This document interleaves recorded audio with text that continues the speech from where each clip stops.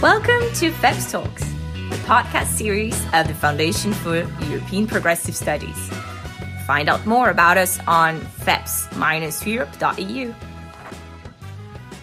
Welcome for another edition of FEPS Talks. This is Justin Ogrede. I'm the Digital Policy Advisor here at FEPS. And I'm really thrilled because for this episode, we are hosting Francesca Bria. She is the president right now of the National Innovation Fund of Italy. Of course, she's also honorary professor of the Institute for Innovation and Public Purpose at UCL in London. She has been, of course, the Chief Digital Technology and Innovation Officer for the city of Barcelona, where she really managed to do a turnaround when it comes to the democratization of digital transition. And she's also advising the UN on smart cities, digital rights. Welcome, Francesca. Hi, Justin. Real pleasure to be chatting with you. For our listeners, just to give you a really quick overview of what we'll be discussing today in this episode. First, of course, we cannot avoid it. We'll talk a little bit about Corona and how it has impacted the whole discussion around big tech and digital transformation.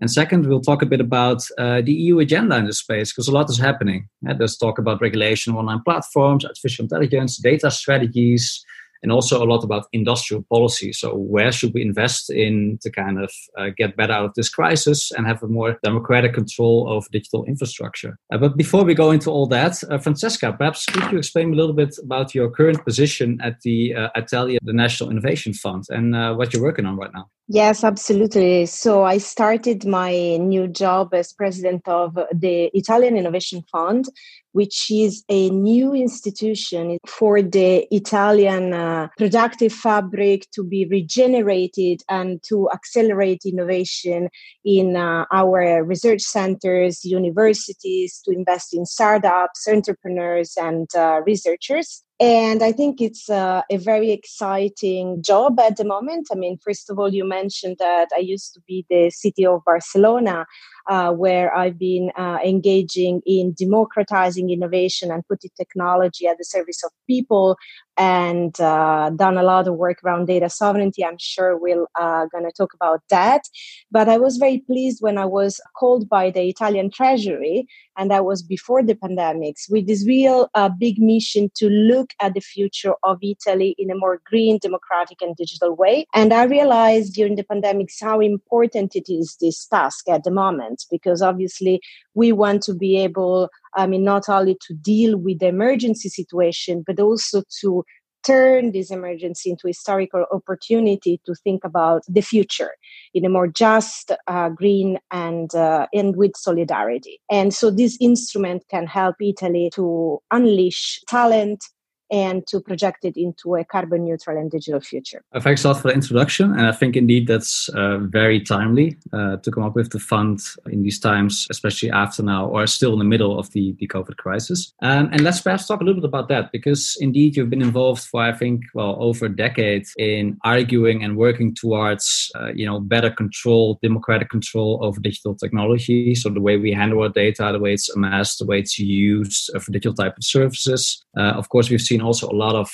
let's say, centralized control coming with the digital transformation. That's a handful of companies that really control a lot of key online platforms that we all use, and we have no choice in that, really. Like, there's a lot of things that we have to use when we talk about social media, when we talk about online search, etc., cloud storage, you name it. And indeed, you also mentioned that the Corona crisis kind of exacerbated some of these trends. So digital transformation, we now became really dependent on digital infrastructure, and really is very clear right now. When you're locked at home, you kind of realize how important it is that you're connected to the internet and that you have access to all these technologies. But of course, we've also seen some of the problems being exacerbated when we talk about centralized control, market power of big tech that's been increasing. Also, kind of the paradox of infrastructure that everybody has to use, but it's privately controlled. So public infrastructure, but privately controlled. What comes to head is the discussion around apps, where governments try to use apps and they realize that actually Apple and Google controlled infrastructure. They can dictate the terms on which that's being used. So I was wondering a little bit, how has the Corona crisis changed the discussion around big tech? How do you see the scope also for change? Because you mentioned this is an opportunity. And I remember also that there were big debates, after the financial crisis, and it didn't really happen. So what makes you hopeful that we can actually turn the situation around or not? Well, let me repeat something that I said, because I think it's pretty important that we just don't only face this devastating impact of the crisis, but we find our strength and our collective capacity to really lay the foundation for renewing our democracies and our societies. And I think we do have to take this historical opportunity and try to plan this digital future that's carbon neutral, that's more sustainable, and that's more democratic.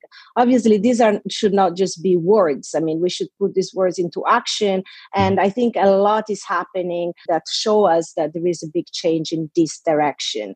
And I think when it comes to Europe, it is clear to me that the two main challenges that today must be addressed are the one of environmental protection and the green transition on one side, and digitization on the other side. And I think that bringing together these two main challenges, or let me put it this way, harness our technological sovereignty that we need to reconquer to accelerate this ecological transition, is really our task. I think when I reflect upon the pandemics today, what I find really important is that, somehow it triggered the forced digitization of lots of aspects of our daily life. And I think the debate around technology and even technological sovereignty went far beyond, a technocratic debate or a debate that is just about technology, because it became immediately political and it touched upon digital infrastructures like connectivity, broadband, and data that became critical infrastructures on which essential services of society, so we're talking about work because we were all working from home, healthcare, food delivery, but also education, with many people being locked out of schools and having to use this infrastructure for education. And so all these essential services depend upon this critical digital infrastructure. So somehow society realized that we cannot only accelerate this digitization, but we need to take back democratic control, and we need to give it a direction to this digitization. And that's why, in this period, I use a lot the wording that, Europe has to put forward its own model for what this digitization is going to look like. And we should talk about a digital Green Deal, because we need to use this digital technology for both social and environmental sustainability. But let me say that on one side, of course, it also became clear the unprecedented industrial concentration. And so the concentration of power in the hands of very few companies. So if you think about it, if you look at the market data during the pandemics, but also post-pandemic, big tech aren't just driving the market, they are the markets. And if 5 companies on the planet own the digital economy, can it really work for all of us? And if for big tech, the pandemic is also a shock, but unlike all of us and unlike many other firms, it has been a positive shock, because if you see, they were the only companies that kept investing and acquiring many firms. The major digital players have a combined market value of around $6 trillion US. We saw Amazon and Apple shares going up, skyrocketing. And I was looking at the data 2 days ago that made me really think, because the US tech shares now are more valuable than the entire European stock market.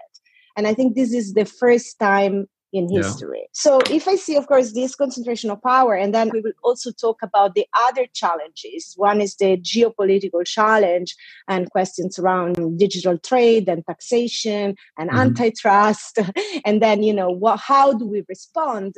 Then obviously, here we have to really think about a new political tools, new political frameworks, and new political actions. And repeating the word political, because I think that to face this transformation, a technocratic approach, following the same business as usual, let's say, playbook, it's not going to work. And also, let me just comment on the question of the Orwellian big tech or big state control during the pandemic. I think that during the pandemic, we really had this to combine on one side the question of public health. And so giving our public health, national health authority, the capacity to act in a very quick way, to promptly track and trace the virus, to contain the virus, and then to try to basically limit the spreading of the virus. But also, on the ground, being able to understand the healthcare data, to share it, to understand also all kinds of different other data, environmental, employment data, to look at the impact of mobility patterns, help react to the crisis in a very effective way. But on the other side, we really wanted to put at the center our kind of democratic model and say, we can be effective and we can take care about public health care using data, using technology, also using the contact tracing applications, but really preserving European citizens' privacy and their fundamental rights and their data protection. So can we use technology and data in an effective way also to mobilize, very rapidly to contain the virus, but at the same time preserving our data protection, our security, and our trust towards technology. I think we actually succeeded in a sense in Europe to do that. Because although you said, well, we're using a contact tracing application, actually it's interoperable. And I think at the end, we ended up with some of the best models there where we really followed our privacy enhancing technology and cryptographic experts were all based in Europe, coming out of our research centers and universities. And companies like Apple and Google asked their advice and copied their protocols and followed their leads in creating a contact tracing application that's actually really privacy preserving and at the same time give our national authorities the capacity to use it as a complementary, of course, to all the activities they're doing on the ground. And I think this was a victory. But at the same time, of course, we realized that, okay, there are these two companies that are controlling the operating systems of all billions of phones in the world, and they can dictate the terms of use. Yes. And they can also dictate some of the, bigger policy framework in the long run. And this is an oligopolistic situation that, coming back to my previous point about the concentration of industrial power, which is unprecedented in history, of course, we're going to have to confront it, in particular when we're talking about healthcare, education, mobility, our welfare services, our basic essential services in society. So yes, we are also discovering our very strong dependence on these giants and on the infrastructures that they are owning and controlling. And so that then would bring me to the central question, which is how do we effectively confront that power and how do we kind of democratize that? I know, of course, that you did great work when you still worked for the municipality of Barcelona, which is kind of a bottom-up approach. But what kind of policy actions can we take at European level? You mentioned the digital Green Deal. What would be a key element? And I'm really asking this because, I'm guilty of kind of the technocratic approach you described, like this tinkering in the margin. I work for the European Commission. That's, that's what excites me. But it's perhaps not the most impactful in the long run, and it's perhaps not what we need right now. After 20 years of digital transformation, well, longer, but let's say since the smartphone, we haven't been that effective with our policy so far. So we need something else. What is that? Because politicians are really, when you ask them also from the progressive side, it's often, we need digital skills and education or competition. Let me first give you the kind of really super high level big picture, but then about what I think the vision should be. And then we can go into the details because I think actually they should be unpacked. And I also want to go back to the transform scenario because I think the geopolitical situation really forces us to see things differently at the moment. So I think the point and also the frustration with the kind of digital future that we're always presented with is that it's very binary. So either we're going to have the kind of big state, the China's top-down or Orwellian model that also during the pandemic has been quite effective, but that could severely limit our constitutional rights. And so this is presented as one possible model. And then the other model is what we've been discussing until now, which is the big tech Silicon Valley surveillance capitalism that places a lot of trust in the capacity of big tech to solve all the problems. But then in the long term, it can create big data monopolies that run, healthcare, education, insurance, mobility, and so on. And these also can have detrimental effects in our democracy. So I think that basically we shouldn't resign that these are the two only options, but we need to put forward this third way between the big state, the big tech, and this US-China tech wall. Mm-hmm. And this third way is what I've been calling big democracy. And it should be like the European model of digital sovereignty that I think should be about democratization of data, citizens' participation, and technology that should put at the service of society and the ecological transition.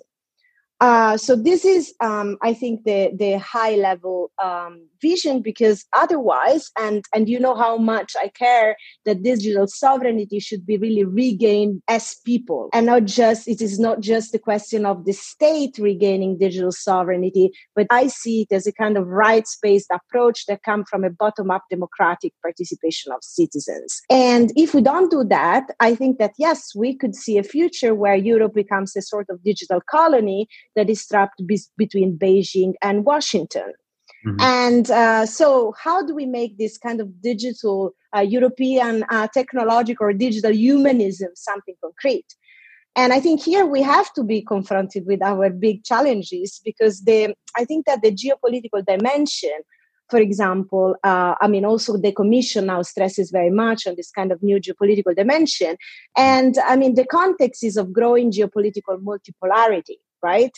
And at the moment, we see this tech Cold War between the US and China, where I think that European leadership is increasingly important, because otherwise we are going to see a war for this technological supremacy, with the race of to control 5G, quantum computing, next generation chips, and artificial intelligence that is really creating a global technology industry split. So how do we face this situation? This is a situation where we have technological nationalism, which is emerging. And I think actually we can predict the artificial intelligence arm race probably very soon. And we're also seeing that governments are doing something new. At least the US government and China. We haven't seen for a long time like tech bans, sanctions in the technology space, attacks on the global chip supply chains. And in retaliation to that, the Chinese government is now putting export controls and new rules for strategic technologies, such as biotech and artificial intelligence. And this is also something that we're starting to do in Europe, where, both the Foreign Trade Act in Germany, but also the white paper proposed by Margaret Vestager has, some control over hostile takeover of strategic European industries. And basically, I think that for Europe in this particular moment is absolutely important to see how we can capture the value, how we can stay competitive in the strategic value chains of the future, which aligns also with this, being climate neutral by 2050. And so Europe has these, for instance, electric batteries, renewable energy equipment, hydrogen fuel technologies. And there, we are also suffering from critical raw material shortages because we are very dependent on imports. Yeah. Which can I ask one follow-up question here? Yeah. Because for me, this is indeed a key point that you raised. This is super important. And, I fully agree, right? You see initiatives in the US when it comes to chips, all about tech, trade war, etc. It's coming. So what should we do? Because I have the feeling that some of the stuff in Europe that's been coming forward, some control on foreign takeovers, but it's not really strong, right? It's all not binding. It's kind of consultation, etc. What should we do? Should we invest in our own technologies? Should we create some kind of EU cloud infrastructure? Exactly. So I was going to get there because, I mean, first of all, I think that in these critical value chains of the future, and this is a debate which is very present in the kind of industrial policy framework, Europe must have a plan to reshore in these critical value chains because we need to create European capabilities, but also get back well-paid jobs because we want to create, green jobs that are well-paid and decent for our population. But at the same time, we also don't have these companies that can compete in the platform-driven digitization. I mean, really, if you look at hardware, software, and critical data flows, all the infrastructures are built outside the European Union. So this is a big risk when it comes to growth in the long term, but also employment and our even influence when it comes to European regulatory power. So I think that that's the industrial challenge that we're facing because Europe cannot be anymore only this regulatory superpower. I think also because, we see that this is bypassed by, very strong actions that, for instance, the US and China are taking when it comes to international trade and so on. But also because I think we want to compete on the basis of technological innovation and good jobs rather than just through regulation. And so I think that there is where we need this coordinated project of a new industrial strategy at a European level. And that this is not very easy because we are still very national based when it comes to industrial strategies. So we are going to have to create capabilities that are real European. And I would like to talk maybe a little bit more beyond the funding, what this means. And then, of course, a coordinated investment program. And I think this has to go, when we are talking about the recovery fund, which of course should be aligned with Europe Green Deal and the digital strategy, I imagine lots of investment going into the European innovation ecosystem. So also critical technology, as you said, like 5G, the pan-European cloud computing Gaia-X, which also will allow for a layer of interoperability regarding data. So data interoperability and data portability, which will also probably enable us to get back some sovereignty over our data. And then artificial intelligence, next generation chips, because this is where the real fight is now, who is controlling the chips on top of which artificial intelligence will work, and then quantum computing research. And also we have to be aware that this is all powering these environmentally friendly technologies that we need to decarbonize the economy. So I insist that these digital and green industrial strategies have to be very, very linked. And here I think we can discuss two things. As you know, I'm absolutely convinced about that when we are talking about critical digital infrastructure, we should start from data, and we should start from reconquering back the data sovereignty of our citizens, of cities and industries around Europe. And so I would like to contribute, and I think the German presidency of the European Union could make us do a step forward in creating this Europe-wide data space with new governance models such as the European Data Trust. So when you said like my work that I've been doing in Barcelona, as you know, I tried to create a program where data is seen as a critical infrastructure, like electricity, like water, and become a public good that is owned by citizens and is mobilized to solve our environmental and social challenges, because data has a very important public value if we want to solve climate change, sustainable mobility, affordable housing, healthcare, and education. And so we can declare, data as a common good, as a public infrastructure, and then develop decentralized privacy-enhancing technologies that can shift the control of data to European citizens. I think this is something that can be scaled and should be scaled because it's not only at a city level that can work. Now we started in Barcelona in cooperation with Amsterdam, but now there are many cities that are collaborating in having this kind of approach. But you can scale it at the European level with the European Data Trust. First of all, you need this governance model.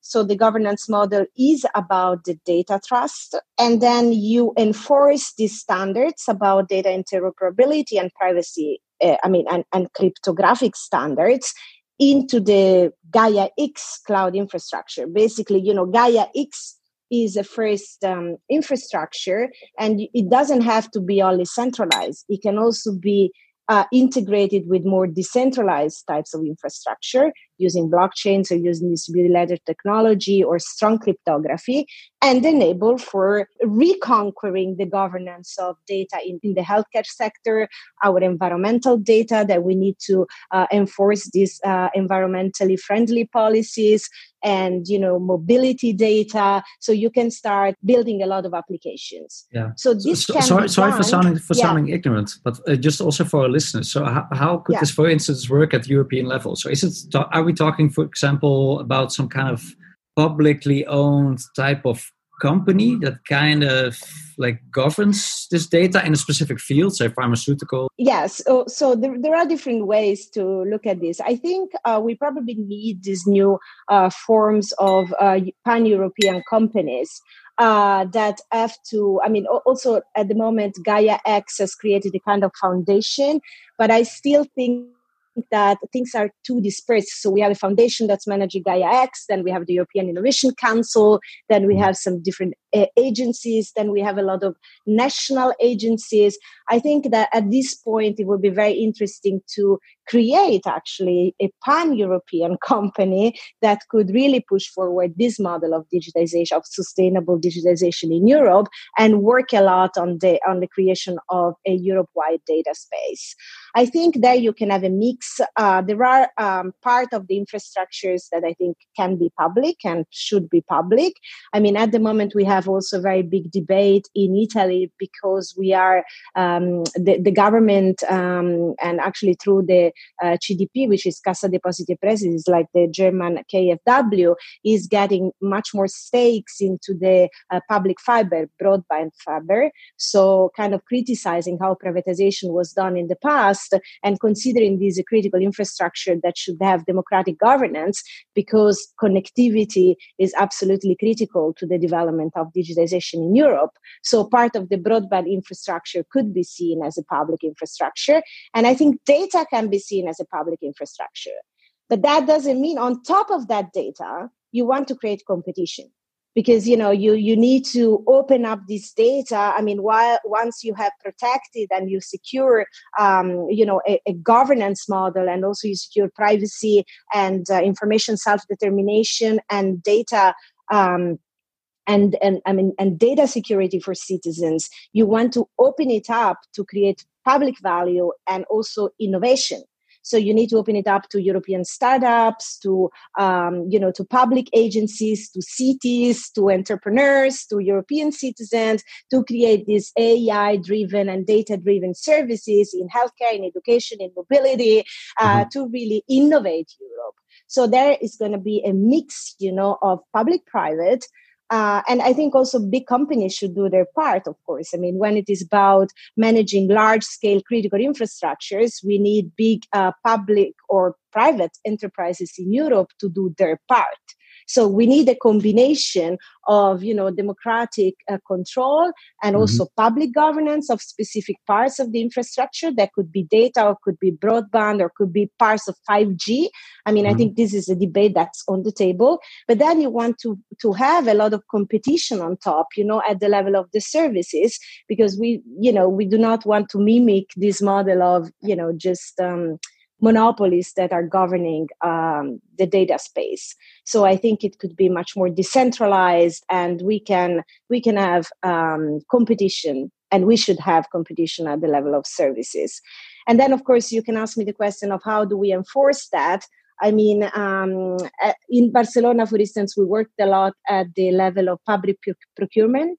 So we put data sovereignty clauses in public procurement, where you can also put, data portability standards, interoperability standards, open source technology standards. So you can integrate lots of these clauses, and also the standards that are going to come out of Gaia X. Because if you want that European, public administration, but also companies are going to adopt this technology, you are going to have to enforce standards, and probably starting from public procurement would be a very good thing.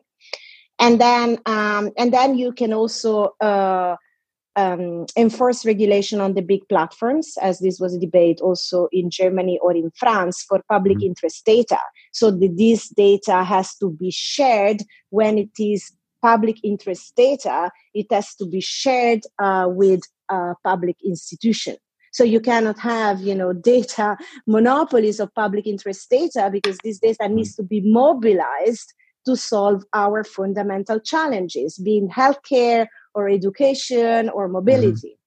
And so if I can I think this reformulate, makes a lot of sense, for instance, in the city space, where, you need to create this kind of data trust that can be shared across city with democratic control, with privacy enhancement and cryptography, and then, leverage and mobilize this data to tackle the real environmental and social problems. A whole spectrum of actions that we need to take. But if I can just reformulate, so one of the key things would be to really look at some key functions that are now being performed and owned by platforms, private platforms, and kind of bring them in some kind of pan-European companies with a public mission, publicly funded, on the basis of which other companies can innovate and compete. But the crucial infrastructure then somehow needs to be publicly owned. I think that could be a fantastic idea to experiment at the pan-European level.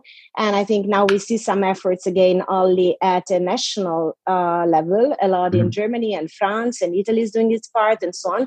But I think bringing that at a real European level, strengthening institutions like, for instance, the European Innovation Council, or inventing a new, as you said, European public company or a company with a public mission should be absolutely something to do. Yes. And then let me say that basically when it comes to data, of course, European governments should start enforcing those rules that we're very proud of, like, the GDPR, for how their privacy conscious citizen data is handled, because we really want to avoid that this data continue to be used to spy on, monitor, and manipulate the behavior of citizens. And I think, we should take this problem very seriously. Not only because we've seen manipulation of data during elections, but also because I think this is at the very basic of the democratic challenge that we're facing. Many people really see the foundations of democracy and public space being undermined at the very root by a new form of algorithmic power that is kind of gradually replacing the Habermasian public sphere, which is managed by these big digital giants that are enriching themselves with our data. And I think that today we see a lot of discontent because, we have a growing exponential growth of fake news, conspiracy theory, hate speech, racist attack online. And also we see an unequal digital society where power goes to those that already have it. And this is fuel also a lot of popular discontent with the elites, giving rise to this kind of populism. Conspiracy theories of all kinds online, and also this existential fear that people have of manipulation, information overload, inauthenticity of information. And this is created by the externalities that these digital giants are creating that they cannot handle alone. They are unable to handle all these responsibilities that come with all the power they have. So it is clear to me that this is a democratic challenge and must be very central to our democratic life. This means it's a core political problem. Yeah, fully agree, Francesca. And I think that's been one of the key problems that we had, right? That we look at this solely through like a market lens, whereas actually, of course, this is just fundamental infrastructure that affects all aspects of our lives. I really think that I will have to kind of slowly conclude on this one because it was a really interesting conversation. I think we covered a lot of topics, and I'm also really excited to host you again on the 5th of September, where I'm sure we have an interesting continuation of this discussion on industrial policy in the digital age. Francesca, thanks a lot for coming here to the FAB Talks episode. One final question: what kind of book? What's the favorite book that you read recently and that you would recommend to the audience on these topics? Well, I mean, we talk a lot, of course, about the surveillance capitalism. So I can say you can read Shoshana Zuboff's book. I mean, she's a friend of mine. If you haven't read it, read it. I'm also reading a very interesting book now, which is The Trade Wars Are Class Wars from Klein and Pettis, which I think is very interesting because it's connecting lots of different issues, also politicizing trade and show the kind of imbalances of the current situation and geopolitical situation, but bring it back to our collective fights, for better jobs and also for solidarity. I think now we really have the need to not retreat back to a kind of Cold War mentality, but to propose a kind of interconnected vision of a society that has solidarity, that it's about, improving the planet. And so the environmental standards is about people and it's about workers' rights and democratic rights. And so I think that's also an interesting book on this kind of broad issues. Okay, trade wars are class wars and surveillance capitalism. Dear listeners, take note. Francesca, thanks a lot. And looking forward to continuing discussion on the 5th for the Reset Conference. It's organized by FEPS, the Dutch Social Democrats, B van de A, the Party of European Socialists, and the Wiari Beckman Stichting. We have a session on a fair digital society and economy starting at 11:15 to 12:15 in the morning. Hosting again Francisca Bria, of course. Also Andrea Renda will be there. We have with us a member of European Parliament, Mia Petra Kumpula-Natri. And we have an introduction statement by author Evgeny Morozov, whom you might know from publications such as To Save Everything, Click Here. So really looking forward to that. And thanks again. Thanks. Look forward to the conference. Excellent.